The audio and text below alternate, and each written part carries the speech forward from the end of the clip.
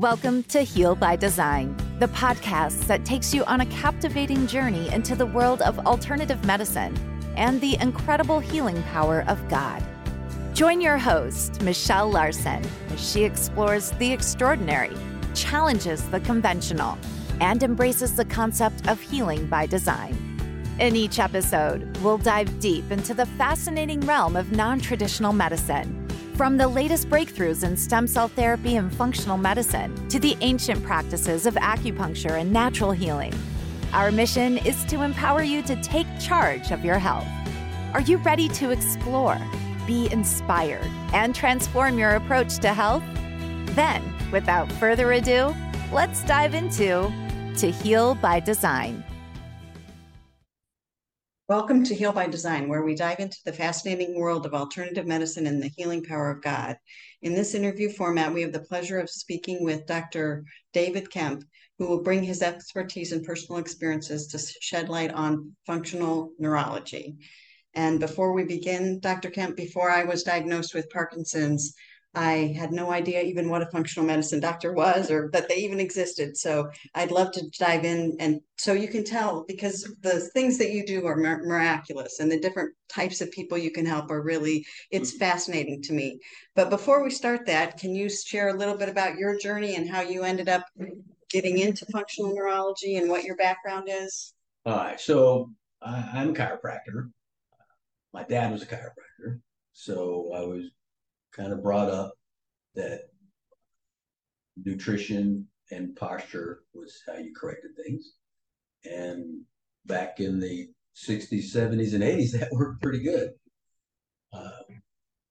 My dad used to even quote, people don't adjust like they used to. I wonder why, right? And that has a lot to do with our environment.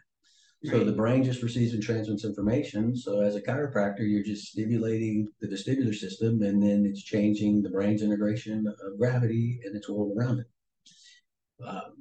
It's hard to explain as a chiropractor because you're trained in philosophy. Right? So the 90s was a decade of the brain. When we started studying the brain, we learned that brain-based lesions, movement disorders, dystonias, which cause subluxations in the spine, which created disease. And if it's brain-based, then you're adjusting the spine and saying you're fixing the spine, then what are you doing to the brain? Right. And if you don't know what you're doing to the brain, then you're probably not as smart as you think you are.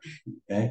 Now, when we get into, so I became a chiropractor, and I thought that was going to be easy. My dad was a chiropractor, right? So I was going to have 30 years experience. Once I got out of college, I was going to have him to follow. So I get out of school, first year of treatment, I start seeing patients, and I'd have two patients, one female, same age, same complaint. One I would treat would get better, and a visit or two. One I would treat, and a visit or two would get worse, or no improvement at all. And that didn't make any sense, at least not what I was taught in school. Taught in school that this is how you present, this is how you treat, this is how it gets better. If it doesn't get better, you're not doing your job. Right. Well, that was wrong, right? Because every brain is different, right? The brain needs oxygen, fuel, and activation. So what is it you're trying to give to that brain? The adjustment's activation, right? So if that's what they're deficient in, the adjustment's got to work. But if they're deficient in something else, it ain't going to work. So understanding how the brain worked was one, dumbing it down, and having my dad to fall back on to ask questions whenever he said he didn't know. He goes, well, how do I find out? Well, go find out this. So Dr. Frederick Carrick, who's the father of functional neurology, is who I've been following since 1992. Wow. And he's always doing research, and so we're constantly changing with the research. So we don't hold on to things that we used to back in the 90s because we've learned it was wrong. So once we learn it's wrong, we tend to move on. So if it's not working, we try not to force it to work. We try to look for something else. And in medicine, so if you go back to medicine and functional medicine, that's where we're breaking down as a society, because society is not getting healthier. Right. We're getting sicker. We're getting fatter. We're getting lazier. No one's cutting their yard anymore. No one's vacuum in their house. And we got an electric vacuum cleaner. We got a lawn service. So we got a bunch of lazy asses. And this is creating lack of oxygen. They're not breathing. Their chest isn't moving, so not getting chest expansion. So when they do exercise, they hyperventilate and pass out. People are not eating properly. The foods they're eating are full of chemicals now. Right. And what can you do? No one's looking out for you. The FDA's not looking out for you. The CDC's not looking out for you. They're just throwing more drugs and chemicals in the equation. So there's no such thing as drug deficiency. And when you look at that, if you just ask a medical doctor that destroys their whole foundation. Right. Well, what I found just in my journey, which has been not great until I started looking into alternative medicine, functional neurology, and the like, is that a neurologist looks at you and says, here's your disease and here's our protocol. Right. Whether it's working, whether it's not working, you have X disease, you're going to do steps 1, 2, 3, 4, and 5, regardless. Yes. And it sounds to me like that's not what you do. You really look and see what is working, what is not. I actually know from personal experience that's not what you do, because we're working together. But I have just been fascinated with stuff I never even thought of to do that has really made a difference. Easy stuff that you can do at home and come back. It's just fascinating. It's just fascinating. It is. I have a lot of neurology buddies that prescribe medicine, and you can kind of disarm them with one question: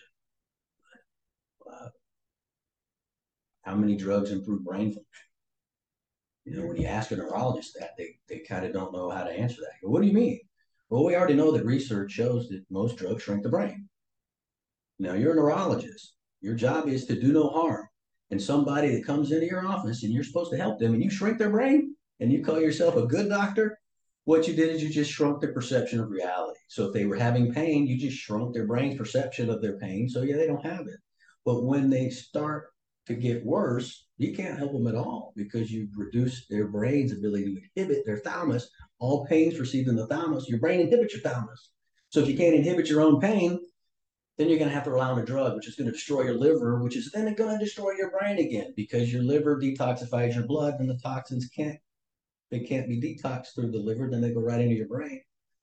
And then we start seeing all these movement disorders, right? From dystonias to Parkinson's to Tourette's to chorea.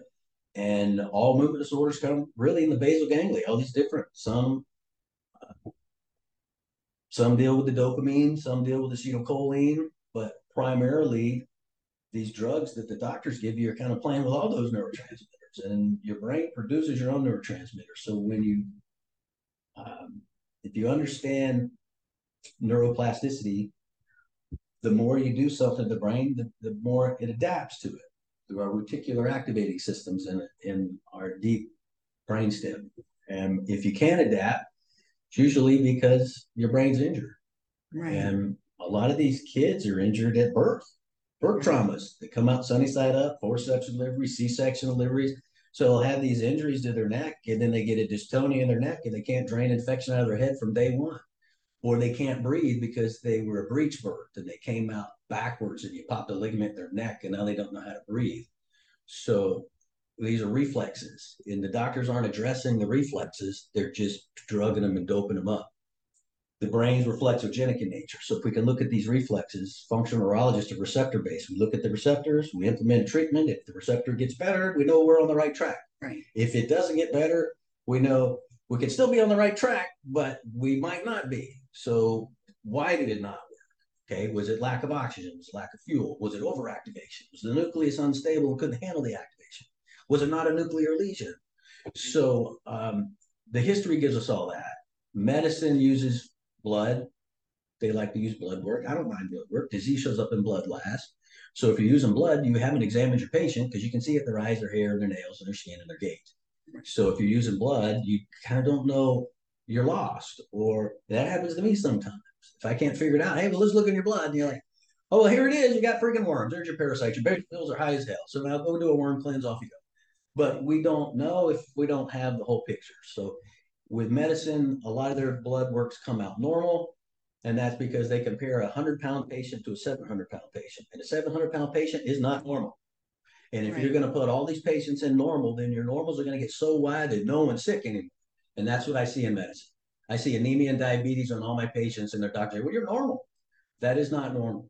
Right? Osteoporosis is people with low bone density. If your mean corpuscle volume is over 92, you got osteopenia, osteoporosis. Well, in medicine, it can be at 100, which means they're okay with osteoporosis, and it's in your damn blood work, and they're missing it. Right. So there's a lot that we're missing, and if we could just train doctors a little better, or hey, let's tell 700-pound patients that they're fat, they're not normal, get on a diet, lose weight, or get out of my office, go find yourself a vet, right? Because hippopotamuses and elephants are that big. I had a 600-pound patient. I could not x-ray her. And she was 19. Oh my gosh. And she got upset with me because no MRI machine could take her in town.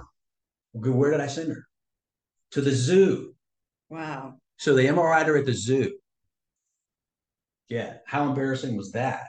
Well, she wasn't embarrassed because she got a boyfriend. Oh, I got a boyfriend. Oh my gosh. Yeah, well, I feel sorry for your boyfriend. So once she realized she was that parietal lobe was so non-perception of her weight that it took her to get the MRI at the zoo for her to get on a diet. So after she got the MRI at the zoo, she lost 80 pounds. Okay. Yeah. No one ever really brought that up to me, Kemp, until you sent me to the zoo. Their perceptions of reality are so far off because none of the other doctors brought it up. That's the first thing they should have brought up. You are obese. You're morbidly obese. You're 3 people. And we don't talk about it. We can laugh about it, and we should laugh about it. But you can't make fun of anybody anymore. They're offended. Weak brain. If you got a weak brain, I'm going to make a better brain. So you're going to vote better. You're going to sleep better. You're going to crap better. Everything you're going to do better, but you're going to probably be mad at the world because everyone has a terrible brain now. Yeah, it's fascinating. So when I think of functional neurology, I think of things like Parkinson's that are brain injuries. But as you've often said, everything starts in the brain. Mm-hmm. So if someone has MS, if someone has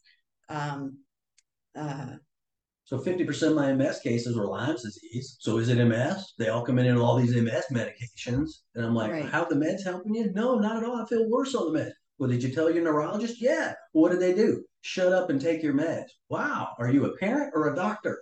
Well, you're a terrible parent and a terrible doctor because you misdiagnosed them. Right. Yeah. So just because, the spirochetes are there. So then when we treat it and then when we fix it and the MS goes away, then what do the doctors say? Oh, well, I must have misdiagnosed it. Well, you say it now, but for 2 years under my treatment, you told me that I was a quack.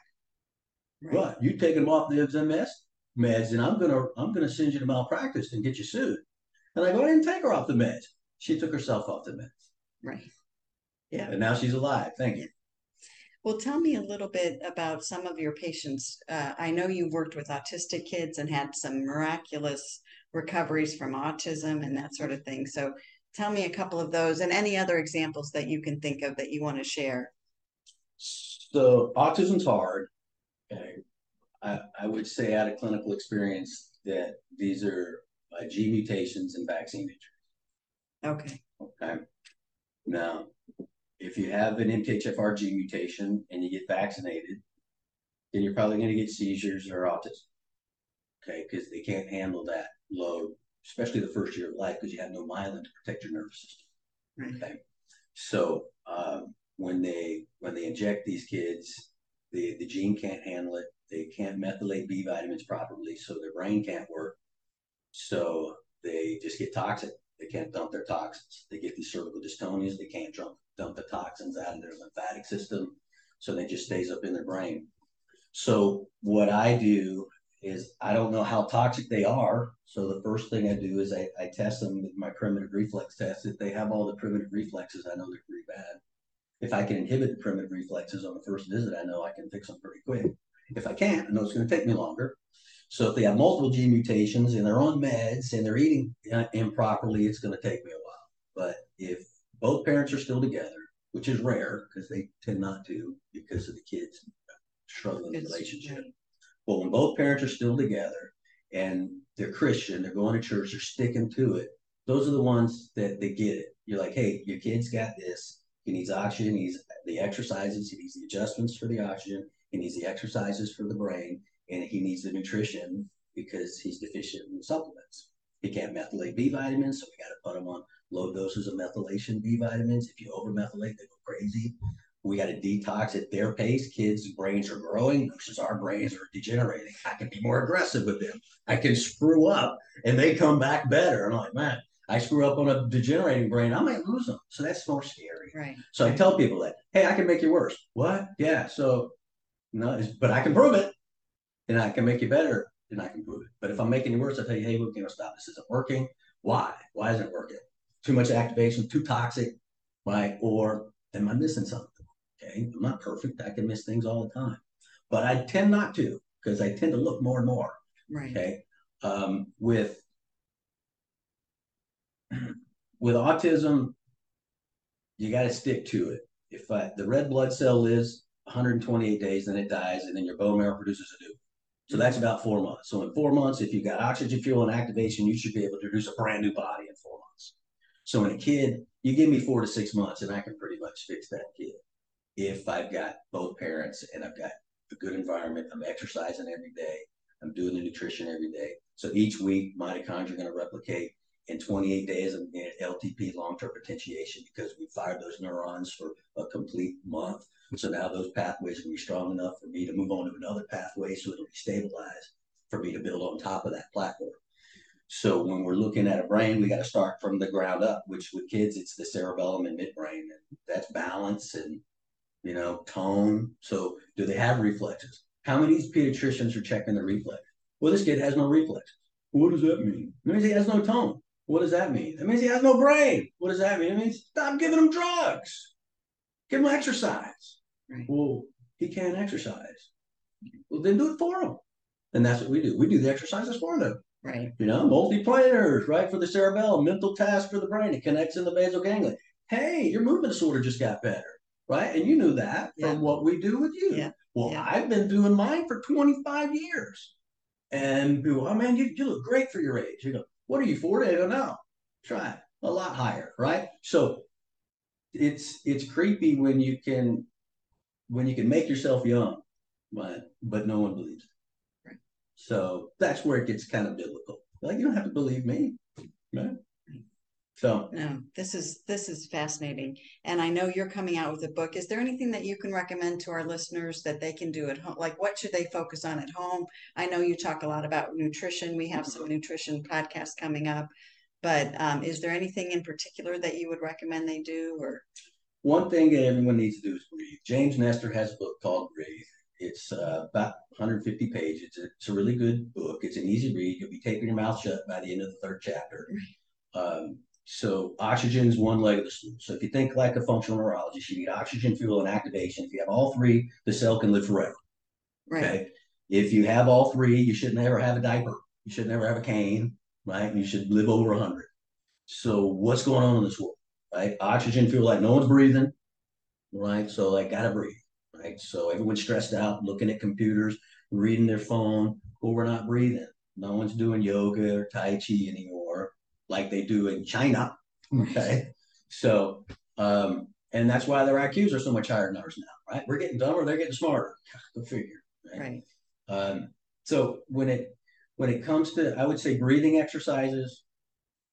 Next, I would do nutrition. Okay. So Dr. Badeau wrote a book in 1994, Eat Right for Your Blood Type. Okay. So I saw him lecture in Arizona back then, and everybody was, this makes no sense, but then when you do it, it makes great sense because we all have antigens in our blood, and there's antigens in food. And if you eat food that you're allergic to, you get inflammation in your body.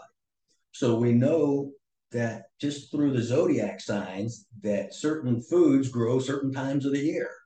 So nightshades, why is all these O positives and A positives allergic to nightshades? So it drives inflammation in their gut. Grain and dairy drive inflammation. Sugar drives inflammation, and candida. So I would remove grain, dairy, sugar, nightshades, and you'll live forever. Okay. Right? But that's hard to do. So, and it's not fun. Everybody likes to eat pizza. Well, that's grain, dairy, and nightshade. So you got to be creative. So cauliflower pizzas with goat cheese, but you got to, you do the best you can. I'm going to cheat too. And if I'm going to cheat, I'm going to cheat good. Probably going to be ice cream. Right. Okay. But I'm going to pay for it. I'm going to get diarrhea. Right. So I make sure I do it when I don't have to work the next day. Okay. If I'm going to cheat and eat pizza, I'm going to get eczema. I know that the grain will give me eczema in a couple of days. It'll pop up on my hands. Okay.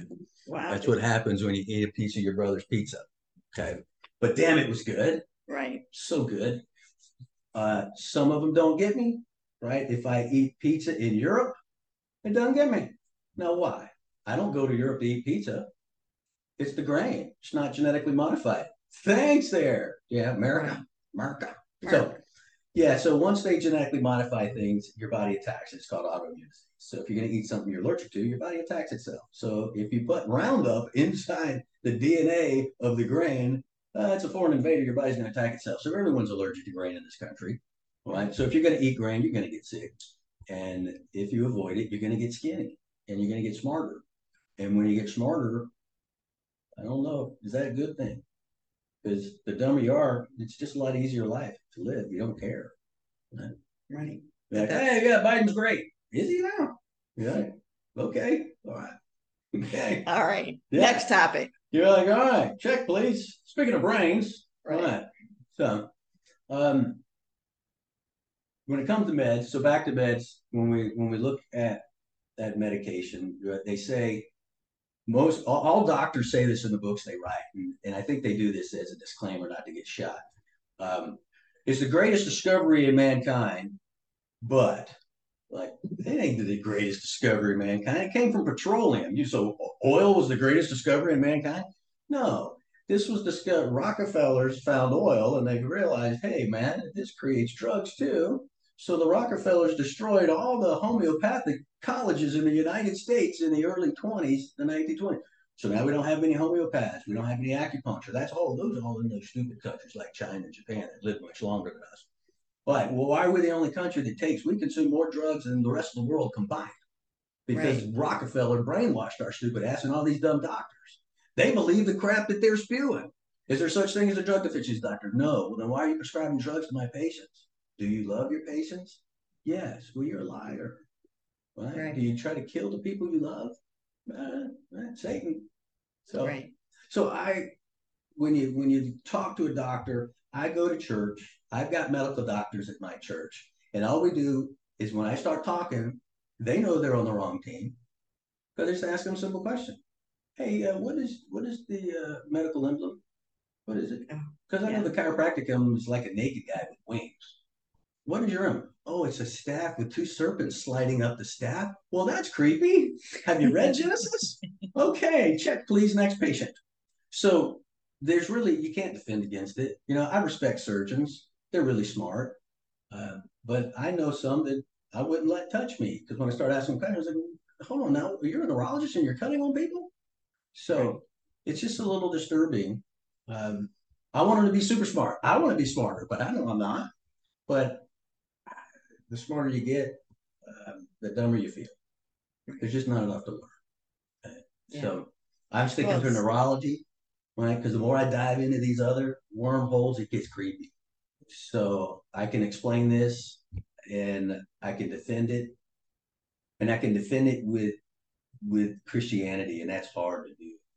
When you can defend things with that makes sense. We're in kind of a germ invisible spiritual warfare right now. And if you can't see it, you're blind, and no one's got a good brain right now, so no one's seeing it. Yeah, it's really scary. Yeah. And speaking of books, you're ready to publish a book. Yeah, I did a book with one of my patients, Trey Durden. He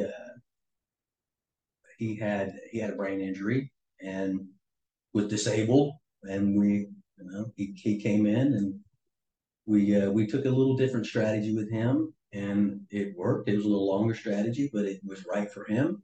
And we kind of explain that in this book. He kind of goes through from his first visit to like his last visit and how he felt and how his family felt. He'd ask me questions of how he felt, and I'd answer. through functional neurology what made sense to me. And some of it's brilliant. And, some of it's a little scary because I tell too much. I tell too much, Right. Like with the neurologist, with an endocrinologist, I kind of bashed the endocrinologist pretty hard. But, endocrinology, you need to be smarter, right? If you're going to treat the endocrine system, that's really the brain. The brain controls the endocrine system. So if you're going to put people on drugs, which shrink the brain, and now they get endocrine disorders, by the time you get them to me after 10 years of your care, it takes me 2 years to detox them. So these guys are just destroying livers. They're all they're doing, destroying thyroids and livers. And they don't know what they're doing. So when you ask them, oh, pregnant horse pee, really, that's your therapy. Okay. But we're not going to do that. So there's a lot of other things we can do. Okay. So, and it's with diet, but there's so many synthetic hormones out there in the world that the body's getting confused, from detergents to creams to lotions to perfumes. So essential oils, get rid of all these freaking chemicals and go look at the Bible. Look at, hey, well, you had tea tree oil, you had frankincense, you had lemongrass, you had cinnamon, you had myrrh. Let's stick with those 5 right now, right? Lavender. Okay. So if you start looking at certain oils, some kill bacteria, some kill viruses, some kill mold. Hey, you want to kill mold, use myrrh. You want to kill bacteria virus, use frankincense. You want to be a little stronger, use tea tree oil. You want to kill parasites, then use lemongrass. So you start looking at what kills, and we use that, and it doesn't kill the nervous system. So that's great. All these other things hurt us. Okay. So, well, we'll definitely have you back when your book is published, and great. I will have all your contact information in the show notes so people can reach out to you. And I strongly recommend coming in to see you, and especially if they have some kind of disorder, which, as we're talking about, everyone has one. They may not notice it, but right. But but we're noticing it. Right. Even though you're not. Exactly. And now, even since I've been seeing you, I look at people's gait, I'm like, oh boy, they're in trouble. Yeah. Go. So fix them. Yep. No, it's been great. Thank you so much for your time today. I really appreciate it. You're welcome. God bless. Thank you for joining us on another enlightening episode of To Heal by Design. We hope you found inspiration and valuable insights to enhance your journey to holistic well-being. If you've enjoyed today's episode and want to continue exploring the world of alternative medicine and spirituality, be sure to subscribe to our podcast on your preferred platform. And don't forget to leave us a review and share your thoughts. Your feedback fuels our mission to bring you the best in healing and wellness. Until next time, remember, your health is in your hands, and the power to heal is within you.